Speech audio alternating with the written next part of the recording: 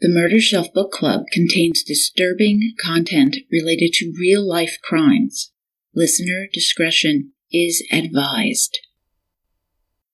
The fact that this series of crimes is composed of some of the boldest, most startling flagration in the criminal annals, that they have extended over a period of many months, and that the perpetrator has, so far, not only accomplished his ends, but successfully escaped and blinded the police, would seem to indicate that he is a criminal of no mean ability, but one of the most remarkable ghouls known to the dearth history of any section of the country. From The Midnight Assassin by Skip Hollandsworth. Cuddle up a little closer, lovey mine. Cuddle up and be my little clinging vine.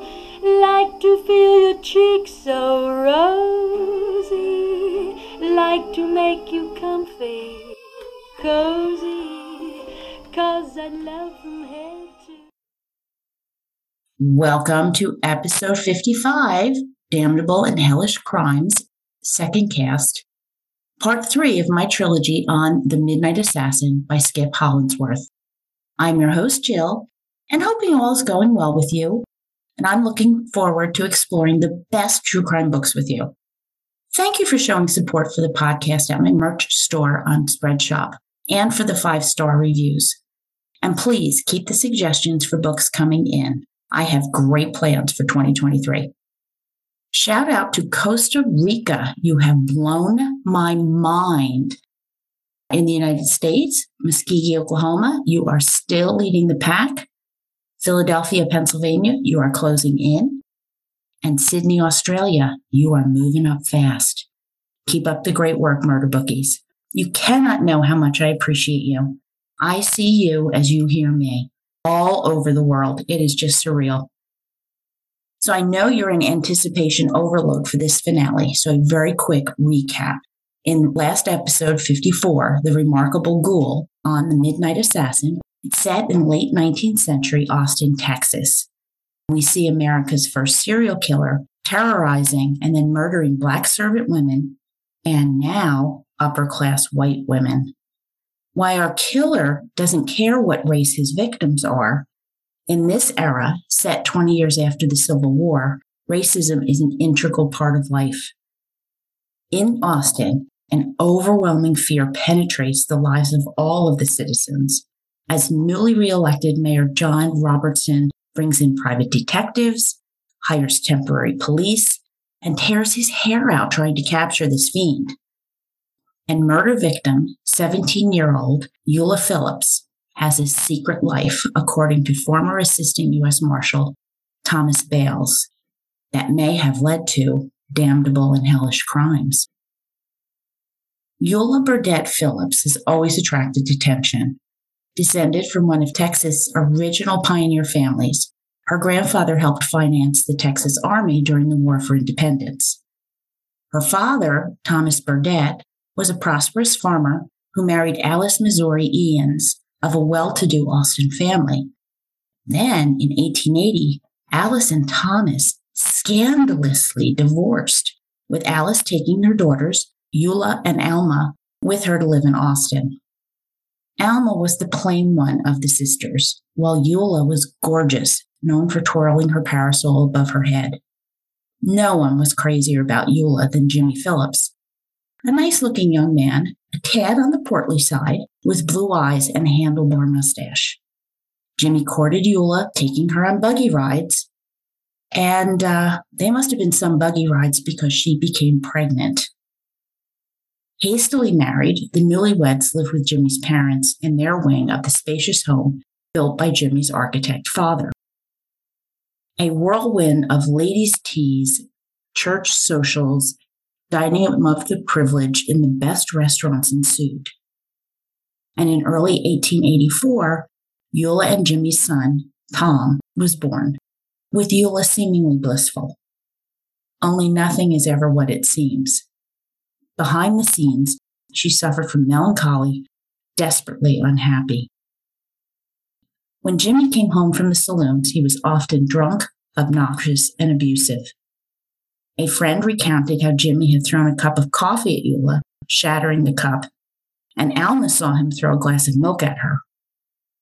One night, a drunk Jimmy began screaming at Eula and his sister, Adelia, who locked themselves in a room to get away from him. Kicking the door in, the women scrambled out the window and ran, calling to a police officer to save them. Now, Mr. and Mrs. Phillips did try to get their son out of the saloons, sending the young family to live on a farm with friends for a stay.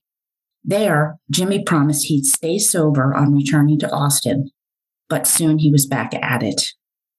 Yet, Eula seemed to keep a stiff upper lip, enduring with a smile, and now she was axed to death and left next to the outhouse.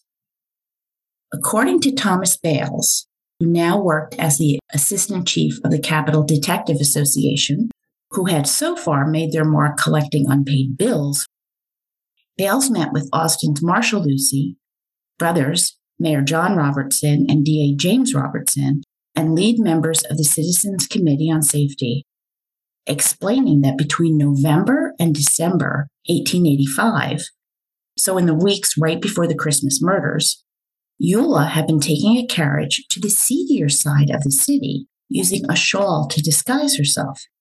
She went to a boarding house owned by one May Tobin, a name known by everybody around the table as their eyes widened. May's boarding house was actually a discreet hotel where Austin businessmen conducted affairs with women or high-paid call girls. Rooms were rented by the hour or the half hour, and there was a back door in case immediate escape was necessary. May told Bales about Eula's comings and goings. And then Thomas Bales dropped the bombshell. Christmas Eve, Eula had showed up at May's asking for a room, being told there was no vacancy. Eula left, and an hour later, she was dead. At the police station with her attorney, W.W. Woods, May Tobins was questioned, agreeing to tell everything she knew about Eula's murder in exchange for immunity. The deal was made. She confirmed Eula's visiting her place, confirming she came in the afternoons or evenings and had met at least 3 different lovers. May did not know their names, and yes, she had come in on Christmas Eve, very briefly, then left. Scandal erupts. Next, Thomas Bales outlined his theory. Jimmy was drinking at the saloon and returned home drunk, falling asleep. Totally fed up, Eula left, going to Tobin's, finding no room available, and returned home to a now awake Jimmy, who knew she was being unfaithful. He let her get ready for bed, and once asleep, Jimmy retrieved an axe, releasing all of his rage and shame, smashing it into his wife's head. He dragged her body to the backyard. Back in their bedroom, Jimmy hit himself over the head with an axe, making this a copycat killing. Fierce debate erupts. Had Tobin and Bales made up the story to get the reward money? Was Bales looking to unravel this murder to make a big name for his detective agency? Then one of the men recalled the odd behavior of the prison bloodhound, Bob, who had been barking at Jimmy. Oh my God, it all came together. The reason that Bob found no trail down the alley was because there was no trail away from the house, but inside the house instead. Bob followed the scent from Eula's body in the backyard to Jimmy in the bedroom. This was the trail. That's why Bob went after Jimmy. Excitement ensued. Eula had not been a victim of the Midnight Assassin, but was a victim of domestic violence, murdered by her intoxicated husband. The Phillips hearing was held before Justice of the Peace William von Rosenberg, with Thomas Bales the star witness.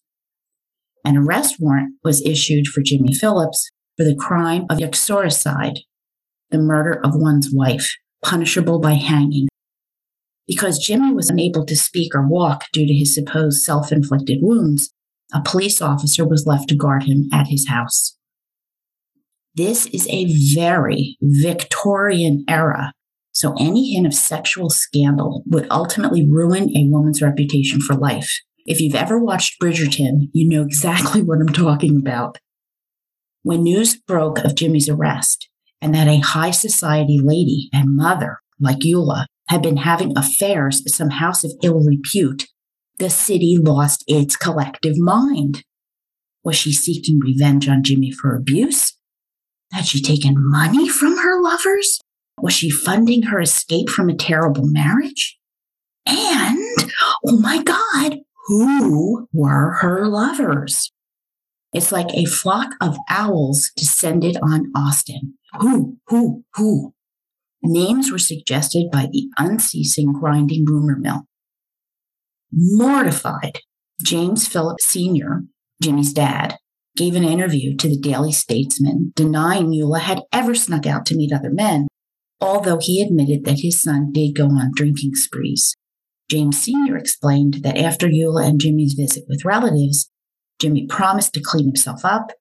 He got a job building that new fireman's hall, and Jimmy would give his pay to Eula so he wouldn't spend it at the saloons. And this was very important. There wasn't any actual evidence that tied Jimmy to his wife's death. Did his interview help? Not sure, but James did try to defend his family. And James Sr. was correct. There is really no other evidence against Jimmy except for the dog being weird. And the press starts asking questions. Couldn't Bob have been following Eula's blood scent and not Jimmy? Could anyone actually hit themselves that hard on the head with an axe? Now, I wondered about that myself. Could a slight, less than 100 pounds, think 45 kilograms, Eula have struck Jimmy herself? But no matter, Chairman of the Citizens Committee on Safety, Alexander P. Woolridge, was not backing down and raised funds to pay an Austen attorney with an impeccable reputation, Taylor Moore, to assist District Attorney James Robertson as a special prosecutor. A malleable fellow, in an interview right after the Christmas attacks, Taylor Moore had told the St. Louis Republican that he thought the killer was some maniac subject to random impulses to attack and murder women. Now Taylor Moore was ready to prosecute Jimmy Phillips. But the unasked question hung over all of this. If Jimmy killed Eula, who killed Susan Hancock?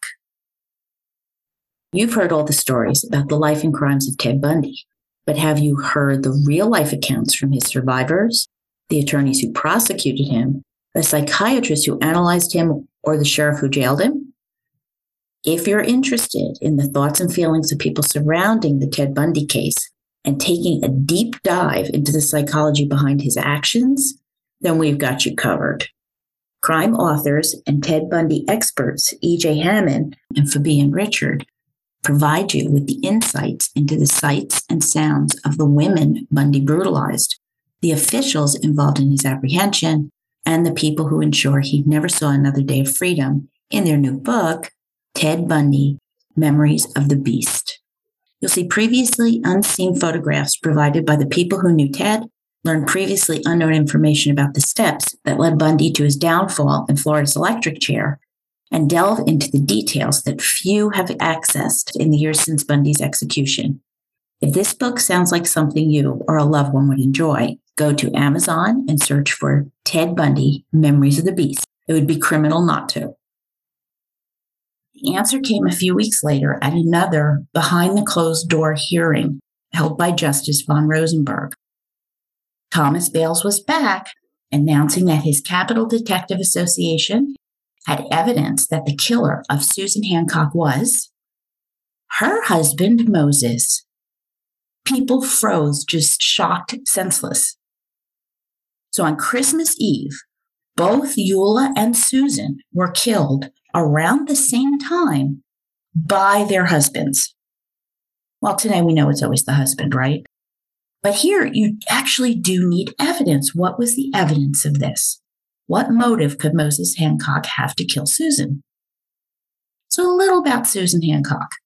She lived a quiet life as a mother, as a wife, reading books, writing letters, wearing modest clothing, was not ostentatious. Definitely no parasol twirling going on here. And there's no indication of marital strife. Press editorials insisted, quote, that some substantial reasoning must be given to suggest that in this murder-ridden community, Mr. Hancock was the author of this damnable and hellish crime that sent his wife to the grave, end quote. A statement by Susan Hancock's sister, Mrs. Mary Falwell of Waco, Texas, was the evidence. Mary Falwell claimed that Susan and Moses' marriage was not all tranquility and contentment. Susan was uneasy over Moses' increased drinking, and they had not been happy together in the last 2 or 3 years. And then the trigger. Susan began making plans to secretly leave Austin and move to Waco with their daughters. Mary Falwell then produced a letter Susan wrote back in November or December 1885, which read, quote, "Dear husband, I have lived with you for 18 years and have always tried to make you a good wife and help you all I could. I have loved you and followed you day and night. But you won't quit whiskey, and I am so nervous I can't stand it. It almost kills me for you to drink, and Lena, the eldest daughter, is almost crazy and will lose her mind. If I was to do anything to disgrace you or our children, you would have quit me long ago. Take a good look at yourself. Write to me at Waco, and I will answer every letter. Your wife until death, Sue Hancock," end quote. So is this the smoking gun? Thomas Bale suggests that Moses saw this letter, became furious, and decided to kill Susan before she left him, and deliberately made it look like this killer had done it, another copycat killer in the works. Well, I'll be damned, murder bookies. So, which seems more realistic? On the same night, 2 angry drunken husbands independently decide to kill their offending wives and make it look like the crazy lunatic running around killing black serving women was the culprit, or that these white women were in fact victims of the crazy lunatic who murdered the wives with axes in the scope of an hour. Tough one, right? With the letter in evidence, some residents concluded that Moses Hancock had probably killed Susan. Stories arose going back to the 1870s that had Moses attacking Susan, with her running to a neighbor terrified. Another was that Susan spoke to her minister in San Antonio, concerned that her husband might kill her in one of his drunk binges. Haggard, a jailed Moses, was still handsome, with his hair pulled back above piercing blue eyes. Reluctant to speak, given the awful gossip, Moses insisted that he had never read the letter from Susan. A reporter pressed him. Did he have a drinking problem? Moses admitted to a few binges, some lasting days. Was it possible he'd been abusive to his wife during these binges? He denied it and said there were people who would say he and Susan got along very well. Well, to be fair, that's really not the most robust defense. Yet, there were citizens who thought Moses was innocent, and Jimmy Phillips too. Meanwhile, Austin's white women and black women remain terrified. Gun sales continue to be through the roof, with apothecaries selling nerve tonics to soothe women's jitters. As the masses reeled, Marshal Lucy kept patrols going, including around the state lunatic asylum, and Sergeant Cheneville purchased 2 more bloodhounds, sworn trackers. After revisiting previous suspects, newspapers were filled with speculation that the midnight assassin might be a, quote, figure straight out of the weird legends of the dark ages when ghosts and vampires gutted their fiendish appetites with horrors indescribable, end quote. Werewolf. They think it's a werewolf. Yeah. Then came a twist. January 31st, 100 miles south in San Antonio, the body of Patty Scott, a 28-year-old black servant, was found in her quarters. Divorcing, the obvious suspect was her husband, William, who was described in the San Antonio papers as having a violent reputation and was known to abuse Patty. Yet, there was no evidence tying William to Patty's death. With no arrest, the speculation ran rampant that Austin's midnight assassin had come to San Antonio. The New York Times published a comparison of Patty Scott's injuries with those of the Austin victims. Quote, "There was the same deadly cut across the base of her skull that 3 Austin victims bore, and the blow on the crown of her head was identical with that in the Austin tragedies. The general belief is that the deed was done by the Austin murderer. This belief has created a perfect panic among the females," end quote, of San Antonio. Happy to be sharing the limelight with San Antonio, Austin's Mayor Robertson was relieved, and now he could focus on the 50th anniversary of Texas's independence. Bread and circuses, keep them coming. As we begin Part 5, February 1886 to May 1888. Texas District Judge A.S. Wright said Jimmy Phillips' trial for May 24, 1886. But out of the blue, the fake Pinkertons found a new suspect in Eula's death. They had received a telegram from a, quote, prominent citizen alleging that one of the men Eula had secretly met at May Tobin's house of assignation was a distinguished politician, a prominent state officer, and an active candidate for the governorship of Texas, end quote. My. Only one man in Texas fit that description. Gubernatorial candidate, William J. Swain. Wowza. Now, William J. Swain vehemently denied even knowing Eula Phillips, thundering he would find the person issuing this underhanded slander and hold him to account in court.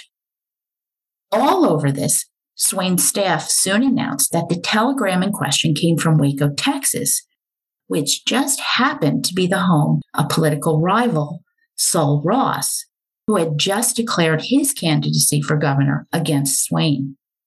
Now, Sol Ross's biography isn't that impressive. A timid man, he had no original ideas on how to improve Texas. Ross himself doubted that he'd be able to beat William J. Swain.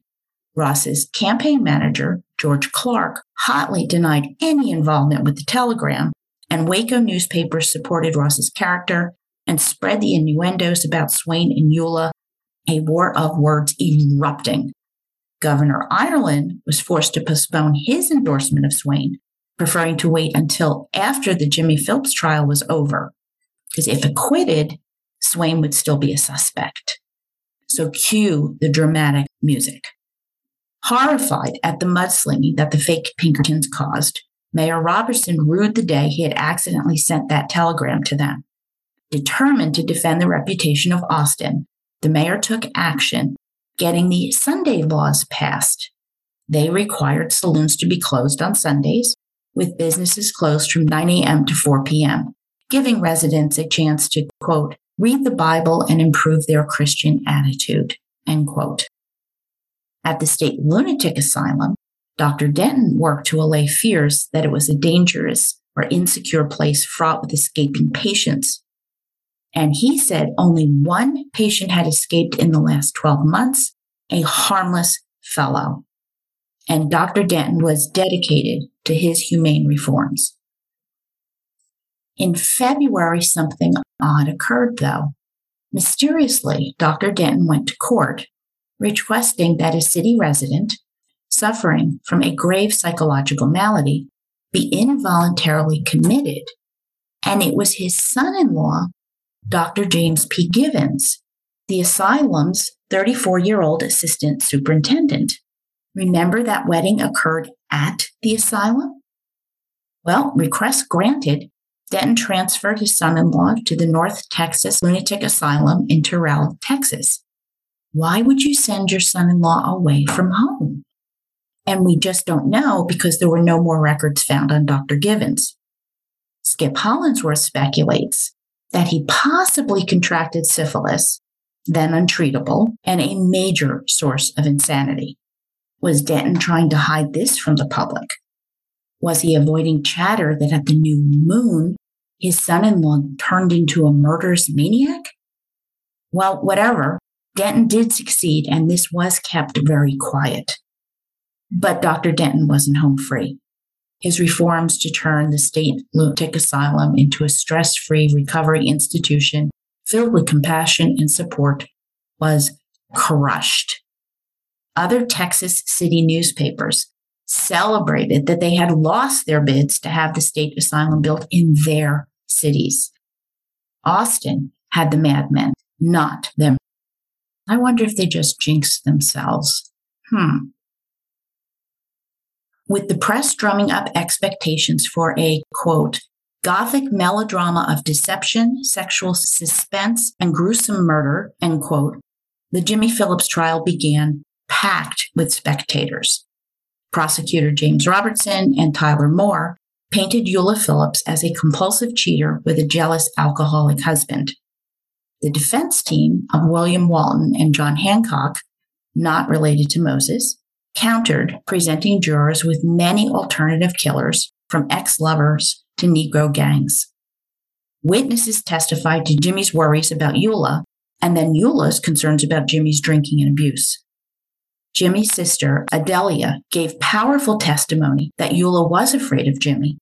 So afraid, she had hidden with a poor Black woman, Fanny Whipple, which caused an audible from the spectators. So Eula had been fearful enough to stay in a Negro shanty? Oof. Adelia admitted that Eula had been an untrue wife with at least 2 lovers. But then the star witness, May Tobin, was sworn in, with people leaning forward in their seats anticipating. May basically told the same story she told Thomas Bales, but this time May began naming Eula's lovers. John T. Dickinson, who held an influential position in state government, Benjamin M. Baker, the head of the Texas public school system, and William D. Shelley, a clerk in the state controller's office. More gasping. But May did not name William Swain, but Eula had visited with 2 other men that May didn't know. May said Eula came to her house an hour before her death, but May didn't know if a man accompanied her in her carriage or not. The press had a field day.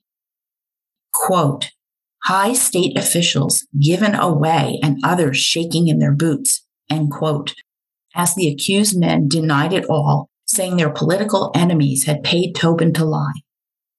The defense barely crossed Tobin, but did tear into the prosecution for failing to produce any evidence that Jimmy knew about Eula's secrets or that he'd killed her.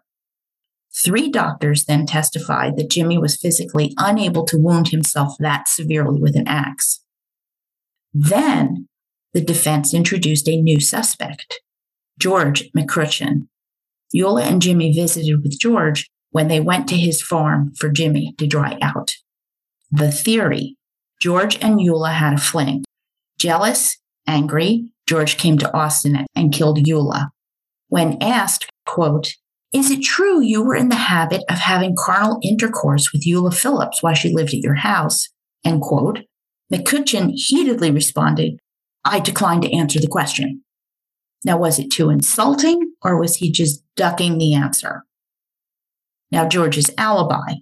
On Christmas Eve, he was attending a stag party near his home with other men who had seen him there. However, McCutcheon also admitted having a horse that was capable of carrying him from his farm to the Phillips house and back before dawn. The one piece of evidence they did have, Jimmy's footprint. Jimmy's footprint was compared to the bloody one found in his house, and Jimmy's foot was smaller. Prosecutor Moore told the judge that the demonstration was flawed because Jimmy was probably carrying Eula, which would cause his print to spread. William Walton, who weighed like 175 pounds, which would be like 80 kilograms, jumped on Jimmy's back and repeated the demonstration again and again. Jimmy's print was too small. Victory point defense. In closing arguments, Walton and Hancock conceded that if the footprint was not a match, the jury had to acquit. If it doesn't fit, you must acquit? A day and a half later, the jury found Jimmy unanimously guilty of second-degree uxoricide and sentenced him to 7 years in the state prison. Well, that really shocked me, as well as those in the court. And 7 years? 7 years for a murder conviction? Well, that shocked me too. The press speculated that jurors had been bribed, but for a guilty verdict. I mean, doesn't it usually work that you try to bribe the jury for a not guilty verdict? I don't know. People suspected that secret information about Jimmy and Eula had been told to the jury on the sly, information that they just couldn't ignore. Others just chalked it up to Taylor Moore's powerful oration, which had just swayed the jury, not the evidence. And of course, an appeal was filed. Swain never spoke to the press, going on the campaign trail, putting his heart into it. But the rumors about him and Eula stuck like glue. Had Swain found the writer of the telegram like he swore that he would? No, he had not. And by the time the Democratic convention was held in August, Swain had lost major support. After more robust speeches, applause, and hushed whispers, Swain was swamped by Sol Ross, the new governor. Swain never ran for public office again. Former Governor Ireland was defeated in his race for the U.S. Senate. And D.A. Robertson now focused on trying Moses Hancock for the murder of Susan. Throughout the rest of the summer and into the fall, Austin was quiet. Wild West shows with Buffalo Bill Cody came and went. Horse races between Pony Express riders went off. A war dance by Indians in full regalia occurred. A reenactment of the Deadwood stagecoach ambush and gunfight was held. Yeah, Deadwood was a real thing. Yeah. On November 10th, 1886, the Court of Appeals ruled on the Jimmy Phillips conviction, agreeing the prosecution had not presented proof Jimmy knew of Eula's extramarital affairs, and the jury judgment was reversed and remanded for a new trial. Jimmy was released on bail. In March 1887, the district attorney dismissed charges against Jimmy Phillips. Okay, so my gut instinct that Jimmy was not the killer rang true. Did you feel it? Did you have that same sense? But you really need to read the book to get this whole picture. June brought the trial of Moses Hancock. U.S. Attorney Jack Evans was assisting Robertson this go-round. Witnesses testified that Moses had changed his story when retelling what happened that Christmas Eve night. A key witness was Joseph Gassaway, hired by Marshal Lucy to work undercover, keeping his eye on Moses, who was out on bail. Joseph Gassaway testified that during a camping trip, Moses got very drunk, telling him he wanted to, quote, hang up Thomas Bales for creating this whole mess. He said Moses told him, them damn sons of bitches down in Austin are trying to work up something on me, but they have not got anything, nor never will, out of me, end quote. Gassaway asked Moses if his daughters might give him away, with Moses answering that he'd flee to Brazil and disappear. Moses' attorney, John Hancock, same guy from the Phillips case, took Moses' case pro bono. He was so incensed by this indictment. His defense partner was Bethel Coopwood, a camel rancher, as you did in 1887, raising camels. Sure. Hancock and Coopwood presented Moses as a man who turned to liquor after his wife's gruesome murder. He had told conflicting stories because he was drunk, and Gassaway was making up nonsense, wanting to collect the reward money. Moses' daughter, Lena, testified for her dad, saying her parents were happily married in spite of her father's drinking. While Dad got angry, didn't everyone? And her father had never laid a hand on her mother. She also said her mother had not worked up the courage to give the letter she'd written about moving to Waco to her father. Instead, her mother had tucked it away where her aunt had found it. The prosecution was simply wrong. There was no motive for her father to kill her mother. Then came a surprise witness who rocked the courtroom, Travis County Sheriff Malcolm Hornsby. The sheriff recounted an event from about 5 weeks after the Christmas Eve murder on February 9, 1886. Sheriff Deputy William Bracken was called to a saloon in Masontown, a Black community just east of Austin. Bracken was told about Nathan Elgin, a young, drunk, 20-something-year-old Black man, quote, who was raising Hades in general, end quote. Arguing with a Black woman, Elgin pushed her down, dragged her into a nearby house, and began assaulting her. Bracken arrived, trying to handcuff him, but Elgin resisted, striking Bracken in the head. Bracken pulled his pistol, shooting Elgin dead. Sheriff Hornsby testified that Elgin was missing a little toe on his right foot, which had struck a chord with him. Where had he seen that before? And then it came to him. Outside of Eula and Jimmy's room, that bloody footprint. It had been missing a toe. Suspicious, Hornsby had a cast of Elgin's foot made, which was compared to the Phillips foot. And Hornsby told a reeling courtroom that the prints matched. And the footprints discovered in the alley after 11-year-old Mary Ramey was killed had a toe missing, but that footprint had not been preserved. Hornsby believed it matched Elgin. So I was pissed. Why the hell hadn't Sheriff Hornsby spoken up before this? Why are we hearing this at Moses' trial? And who is this guy, Nathan Elgin? So Nathan was born and raised in Austin, and he had caused all kinds of trouble in his teens. Back in July 1881, a fight broke out between him and another guy, Green Alexander. Cursing, yelling, Alexander pulled his gun, shooting 3 times at Elgin. And all of this is going down across the street from the governor's mansion. Alexander missed, by the way. A year later, Elgin was arrested and jailed briefly after he threatened to kill a deputy sheriff. But after this stint in jail, Elgin had no more legal issues. He married, he had 2 children, and he was working as a cook in a really good restaurant. So is Elgin the midnight assassin? Well, hold on. Another witness, Harry White, who's a deputy U.S. Marshal, had studied and measured the footprints at Phillips' home and had not specifically mentioned the toe missing during Jimmy's trial. He now said, quote, "The impression of the heels and toes were so light they were indistinct," end quote. Notary public Thomas Wheelis had measured the bloody footprints at the Phillips too and never mentioned a missing toe. But the footprint behind the alley at the Weed house where Rebecca and Mary had been attacked, Wheelis said, quote, 5 toes were seen, with one of those toes particularly shaped, end quote. All right, there's some agreement with Hornsby, there's some disagreement. But the next day, the Daily Statesman reported, quote, "The rumors related to Elgin and crimes are false in every particular," end quote.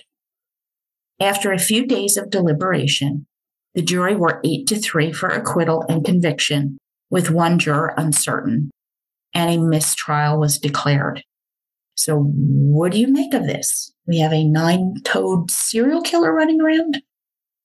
About 250 miles or 402 kilometers away up in Gainesville, north of Austin, 18-year-old Jeannie Watkins was visiting a friend, Mamie Bostwick. Both were daughters of wealthy cattlemen, handsome girls, popular, and white. Jeannie was attending Dallas High School, Mamie a Tennessee all-girls boarding school. They had everything in the world to look forward to, which seems to be the kiss of death lately, right? Middle of the night, Mamie's mother heard a shuffling sound coming out of her daughter's room. Checking on the girls, she entered a nightmare, seeing a man leaping from the window. Mamie and Jeannie, their faces gaping, blood-soaked wounds. Mamie was hit on the right, under her eye, and in the temple. Jeannie was struck over the right eye, crushing her forehead. Mrs. Bostwick's screaming alerted the neighbors who came running. Every Gainesville police officer came to the scene, one with a bloodhound who went on the chase. And again, that came to an abrupt halt. Mamie Bostwick was conscious, but so injured she couldn't remember anything. Jeannie Watkins would live for another 24 hours before dying. Gainesville shops were closed the next morning. A citizens' meeting was held at City Hall, immediately starting a reward fund. All attending men were deputized by the Gainesville sheriff. Spreading out across the countryside, some inspected the train depot for any suspicious bloody persons, while others searched homes door to door. Fort Worth sent more bloodhounds who sniffed larger footprints, but once again, too many had trampled the crime scene to get a scent. All right, I'm shouting while I'm reading this. Stop trampling the crime scenes. Oy. A jury of inquest would rule that Jeannie had been killed by a party or parties unknown, and Jeannie's body was returned to Dallas for burial by train, with scores of people lined up along the route to pay their respects to the young lady. Over the next few days, the Gainesville PD questioned 2 Black men and 7 Mexicans, with all released as Texans locked doors and double-secured windows from Gainesville to Dallas to Fort Worth. Reporters arrived, quote, 2 young ladies horribly mangled while asleep. A fiend from the depths of Hades murders girls in their beds, end quote. The Daily Statesman compared the grievous injuries inflicted in Gainesville with those of Austin's victims. Since Dr. Jekyll and Mr. Hyde was now published, the killer was called the Texas Jekyll, with a very upset Governor Saul Ross adding $1,000 to the Gainesville Reward Fund. Tips came in about violent stonemasons, suspicious traveling salesmen, and of course, Indians, with no arrest. Back in Austin, Mayor Robinson was silent on any connection between his city and the Gainesville attacks. When the Texas Medical Association arrived for its annual conference, the mayor pontificated positively about Austin's orderly and prosperous growth, which was quicker than Atlanta, the greatest city in the South. He tried, okay? He really did. But just now is when the news broke that he'd accidentally hired the fake Pinkertons back in 1886, not the famous National Detective Agency. It came out that the William Pinkerton received a letter from either the Phillips or Hancock families asking for an update, which let the cat out of the bag, and that this error had cost the taxpayers $3,328.27. Pressure mounting, Mayor Robinson announced he was not running for re-election in December and was resuming his law practice. Rival Joseph Nally would be elected in a landslide. Marshal Lucy continued his mounted patrols, who constantly rode through the city on horseback. By spring 1888, the brand new Driscoll Hotel was thriving, the Opera House expanded its performances, and new businesses were opening. After 6 more weeks, the new Capitol building opened with a formal dedication, 6 bands playing, the chorus singing patriotic songs. 50,000 visitors attended the 5-day event, and some shared terrifying stories of the killer who still haunted the city. Where had he gone?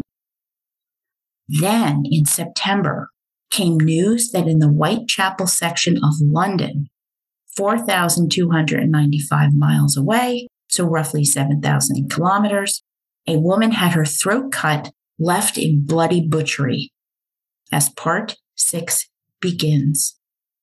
September 1888 to August 1896. This time it's 8 years. The dead woman's name was Mary Ann Polly Nichols, age 43, sister, wife, mother of 5, and in 1888, a London prostitute who was often seen begging for food. Her wounds were so deep she had nearly been decapitated. Found with her skirt pushed up, 37 stab wounds to her stomach and genitals were visible. The killer had worn a leather apron, was short and heavy set. The news published, quote, Jewish immigrant named Pizer, who was a slip maker by trade and was known to walk the Whitechapel streets, end quote, was wanted. Chilled, Austin residents noted a distinct similarity between the London killing and their murders, as Irene Cross's murderer was described as short and heavy by her nephew. September 8th came another London murder. Annie Chapman, age 48. Annie was the eldest of 5 siblings, a wife, a mother, a master crocheter who supplemented her income with casual prostitution. Found with a deep knife wound to the neck, repeated stabbings to the abdomen, her small intestines were ripped out and thrown on the ground, her uterus missing. Which reminds me a little bit of the first Austin killing of Molly Smith. All right, news came that a London paper supposedly received a letter from the killer, signed Jack the Ripper, setting off a panic in the East End. Saturating Whitechapel with officers and bloodhounds, alleys were patrolled in earnest, with the Whitechapel Vigilance Committee volunteers searching for Jack, with no luck. September 30th, 1888. Just after midnight, a woman was found, her neck slashed open to the left. She was Elizabeth Stride, or Long Liz, as her friends called her. Not mutilated like the others, her murder was likely interrupted. Less than an hour later, Catherine Eddowes, age 46, was found with her throat cut, her face, stomach, and pelvis slashed. Her intestines, uterus, and a left kidney were missing. Another similarity to Austin's killer, attacks in rapid succession, this being called a double event. Eddowes, orphaned at 15, had lived with various family members, had 4 children with her common-law husband. She took to drinking, left her family, began another common-law relationship with John Kelly, who swore she never made her living by, quote, immoral purposes, end quote. London investigated a number of suspects: a mad Polish hairdresser, Jewish paupers, a Russian con man, an abortionist, an actor playing Jekyll and Hyde at London's Lyceum Theatre, too. The Daily Statesman wrote convincingly that Jack the Ripper was the midnight assassin. Quote, the particular mutilation of the bodies, the silence in which they are slain, no outcry, the impenetrable mystery that envelops the assassin, all tend to make a case almost entirely similar to the series of Austin women murders, end quote. Headlines: America's Whitechapel. Is the London monster from Texas? The Constitution explained, quote, the fact that he's no longer at work in Texas argues his presence somewhere else. His particular line of work is executed precisely in the same manner as is now going on in London, end quote. But there are distinctive differences, too. The weapons used in Austin were weapons of opportunity, axes, knives, steel rods, bricks. Only a knife had been used in London.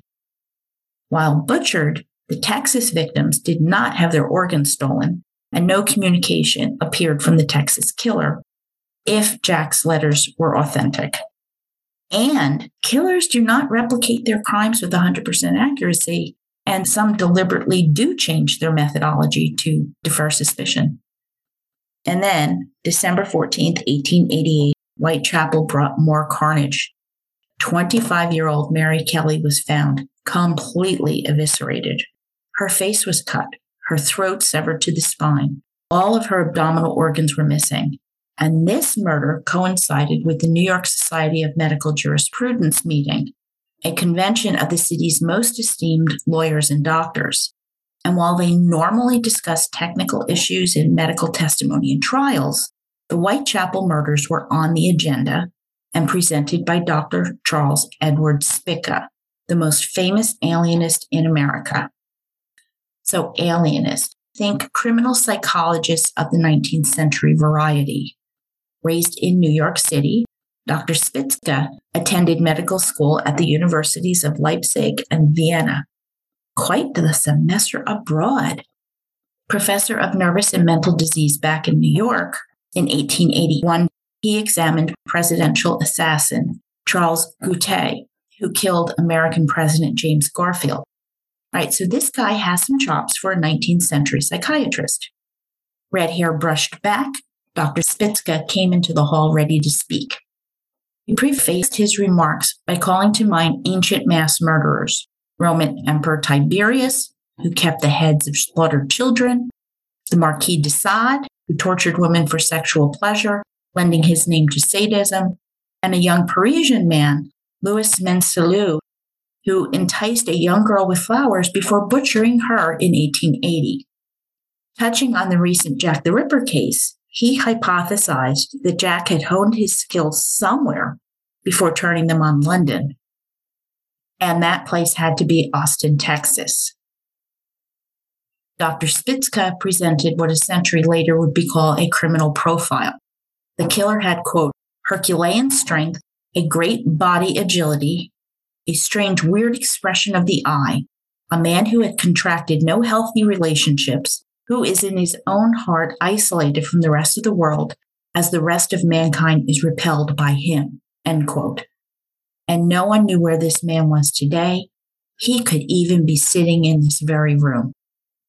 Very few chuckled. The London Metropolitan Police went so far as to track down some of Buffalo Bill's Wild West cowboys who had come to England in 1887 to perform at the American Expedition, a trade fair to promote American advancement. Performers included Annie Oakley, 90 real Indians, 180 horses, 18 buffalo, 10 elk, 5 steer, and a partridge in a pear tree.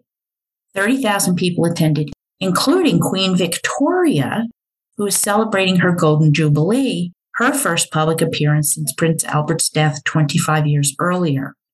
And detectives investigated, but without luck. Jack the Ripper would disappear, but he's never completely left us.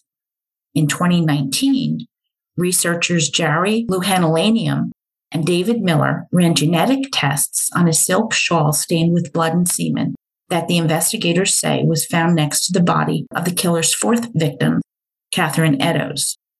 DNA analysis led to Aaron Kosminski, a 19th century Polish barber and a Jack the Ripper suspect at the time.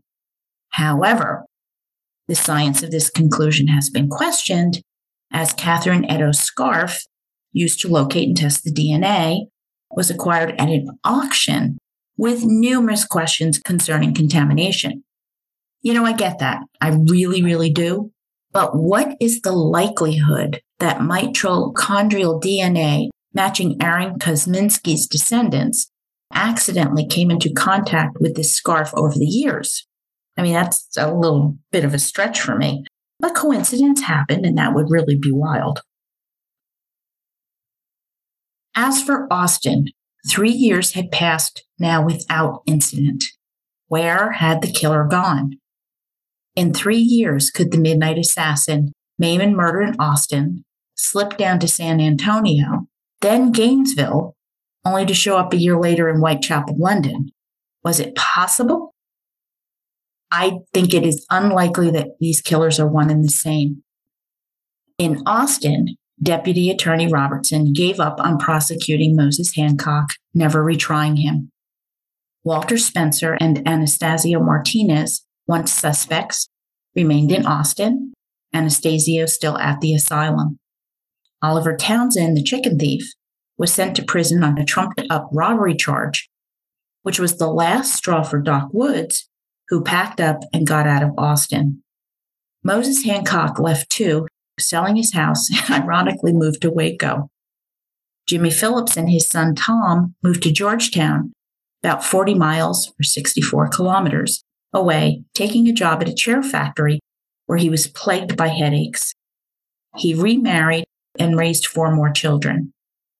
William Swain moved to Houston, never resuming his political career, never free from the rumors that he had been Eula Phillips's lover. New Mayor Joseph Nally kicked May Tobin out of the city. Her townhouse was burned to the ground behind her. Nally was moving forward, saying, quote, "Crimes of a serious nature are almost always totally unknown in our midst. A sense of security dwells among the humblest as well as the highest," end quote. Okay, but women are still buying sleeping tonics to settle their nerves trying to get sleep at night, and men are loading shotguns and rifles before closing their eyes.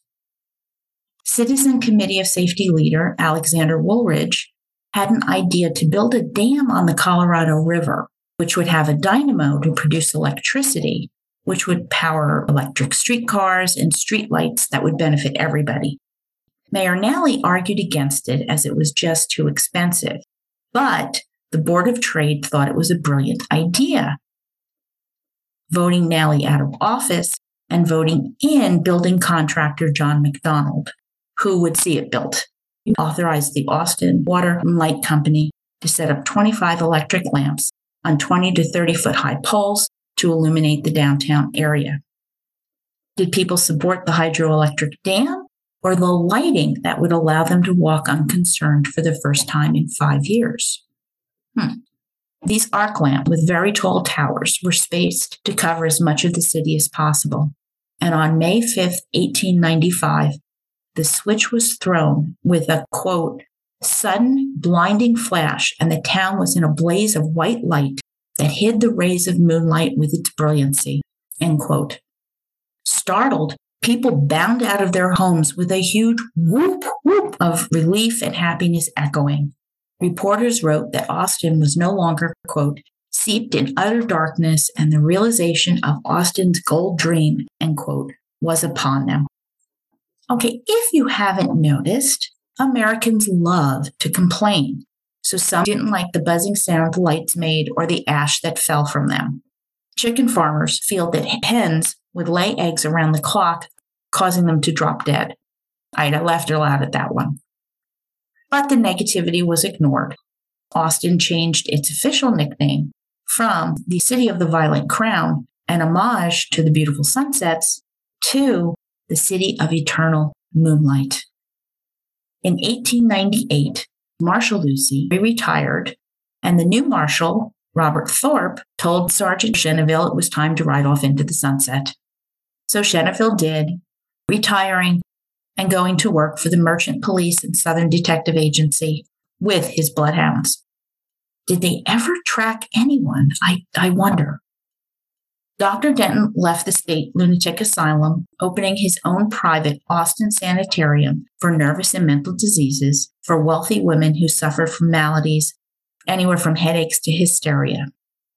Alienists continued discussing, quote, the servant girl assassinations, a prime example of the damage that a morally insane man can inflict on society in his abnormal conduct, end quote. Moral insanity stemming from, quote, intermarriage among criminals and drunkards, a childhood injury, such as a blow to the head, or mental shock that destroyed part of the brain, causing impaired nervous tissue damage, end quote. Some of that is actually accurate. In 1896, German alienist Richard von Krafft-Ebing published his book, Psychopathia Sexualis, the first academic study of sexual perversion, of pedophiles, sadists, rapists, sadomasochists, etc., etc. After Jack the Ripper, Krafft-Ebing updated his work to include Lustmord, or lust murder, men who found physical pleasure by murder followed by mutilation.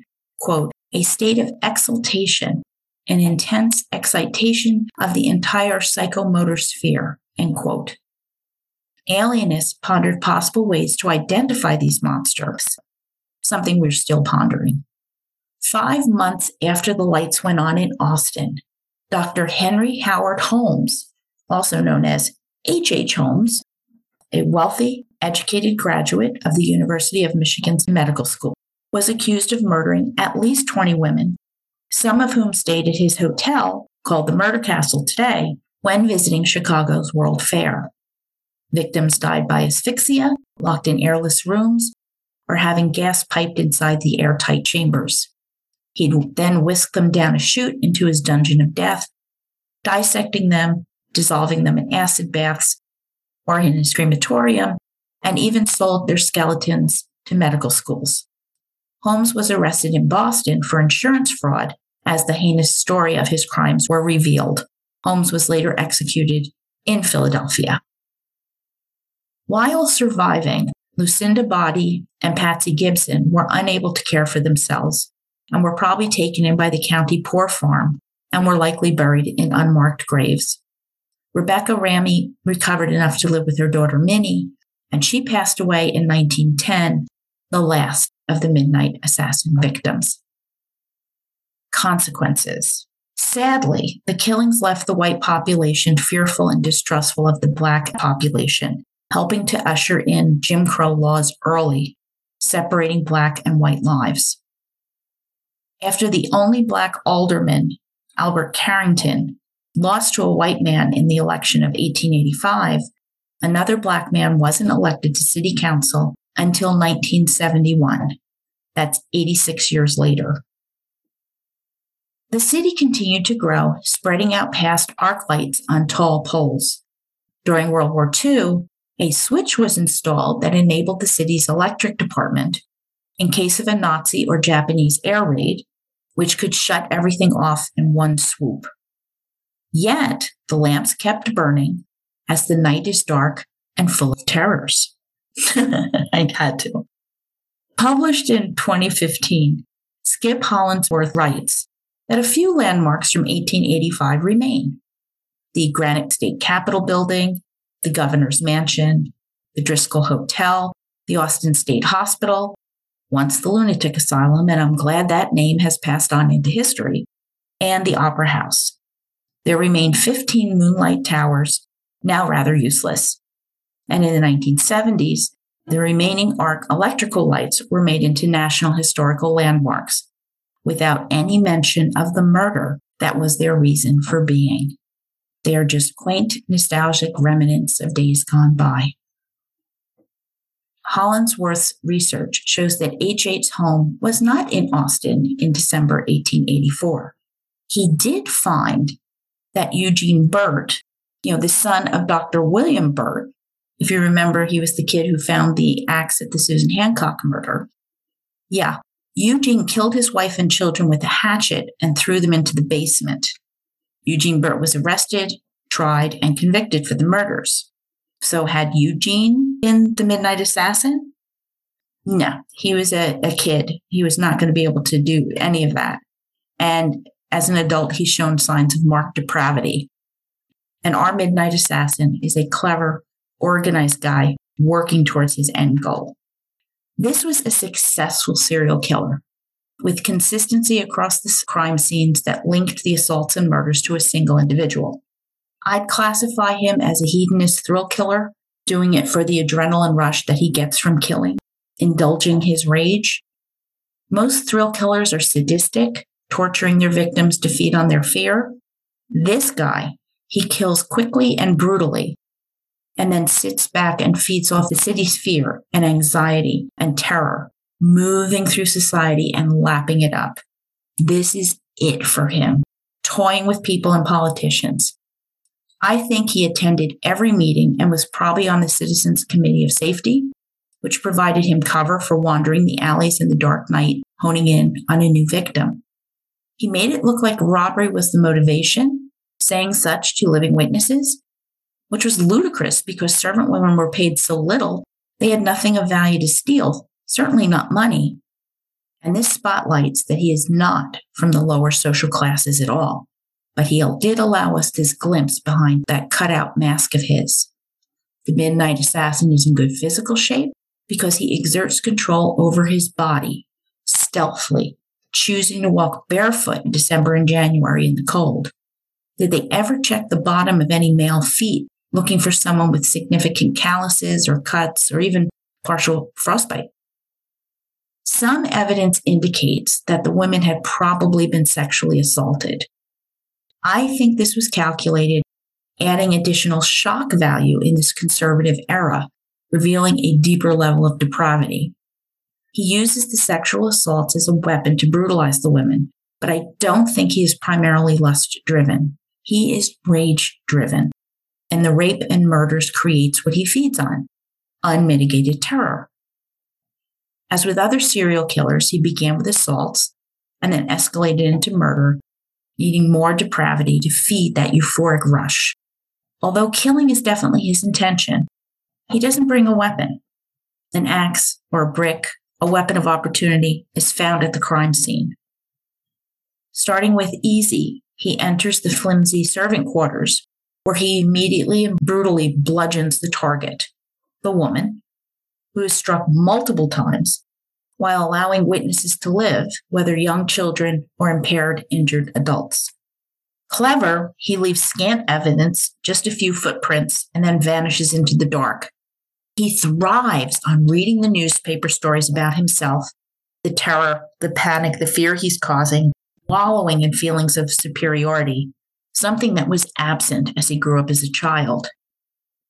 His upbringing was less than ideal. Perhaps his father was cold and incommunicative, harsh, abusive towards his mother, who endured suffering weakly, fearing her loss of a provider or being killed.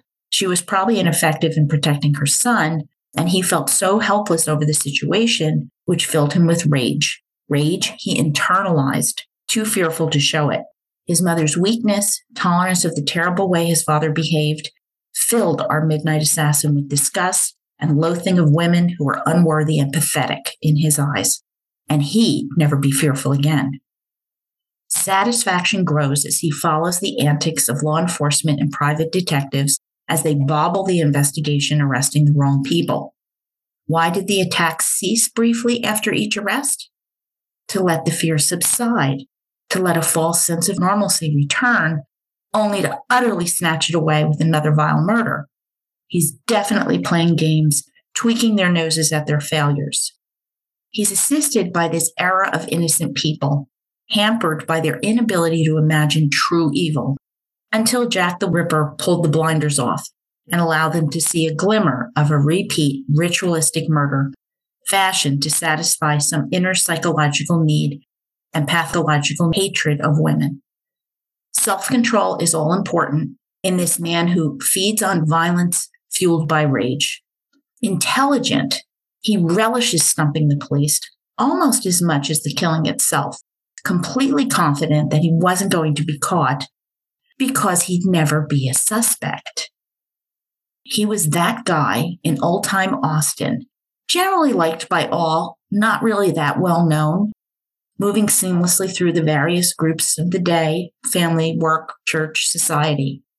He attacked Black serving women because they were vulnerable, not necessarily Black, although he is a racist, a product of the culture of 20 years after the end of the Civil War. He got satisfaction from murdering any race or class of women because he did kill Eula Phillips and Susan Hancock, not their husbands. As he improved his technique, he needed more challenging victims, and 2 white women in more secure homes upped the ante. There was grave oversight in not exploring white society for suspects, prejudice impacting investigation, imagination failing to grasp a new type of monster. Their institutions of power were fixated, when we know psychopathy has no racial barriers. Without a keen eye looking for all possible suspects from all avenues, the Midnight Assassin serial killer case has never been solved. And that's why it's a mystery. And we love a good mystery. That concludes my trilogy on The Midnight Assassin, Panic, Scandal, and The Hunt for America's First Serial Killer by Skip Hollandsworth on this unsolved murder spree from 139 years ago. It happened, and remembering the victims is important. There were Molly Smith, killed. Walter Spencer, seriously wounded. Clara Strand and Christine Martinson, attacked and terrorized. Eliza Shelley and Irene Cross, murdered. Mary Ramey, taken and killed. Her mother, Rebecca Ramey, seriously wounded. Gracie Vance and Orange Washington, killed. Lucinda Body and Patsy Gibson, grievously wounded. And Eula Phillips and Susan Hancock, murdered. In San Antonio, Patty Scott was killed. And in Gainesville, Mamie Bostwick was assaulted. Jeannie Watkins beaten to death. They mattered, and they still do. And my next book is The Last Time We Saw Her by Robert Scott. It is a wonderfully laid out story that makes me think of the possibility for so many lives if a killer wasn't lurking in the shadows. Blonde, 19-year-old Brooke Weiberger was raised in a close-knit religious family. On a summer morning in Oregon, while cleaning lampposts at an apartment complex managed by her sister, Brooke vanished. One moment she was there, and the next moment, all that were left of her were her flip-flops and the echo of a scream. Her family suffered not knowing Brooke's fate. The investigation was energetic and turned over every rock, but it would take years to find out what happened to Brooke and a number of other young women. I always say, read the book, and this is no exception. Thank you for listening. You can email me at jill@murdershelfbookclub.com or find me on Twitter, Instagram, or Facebook. Check out my blog and my merch store on Spreadshop. Happy reading, murder bookies. Source material, show notes, photographs, snack and drink information for the Midnight Assassin trilogy are found on my blog at www.murdershelfbookclub.com. Written and produced by Jill, all rights reserved. Music by Carl Hosanna, lyrics by Otto Harbach.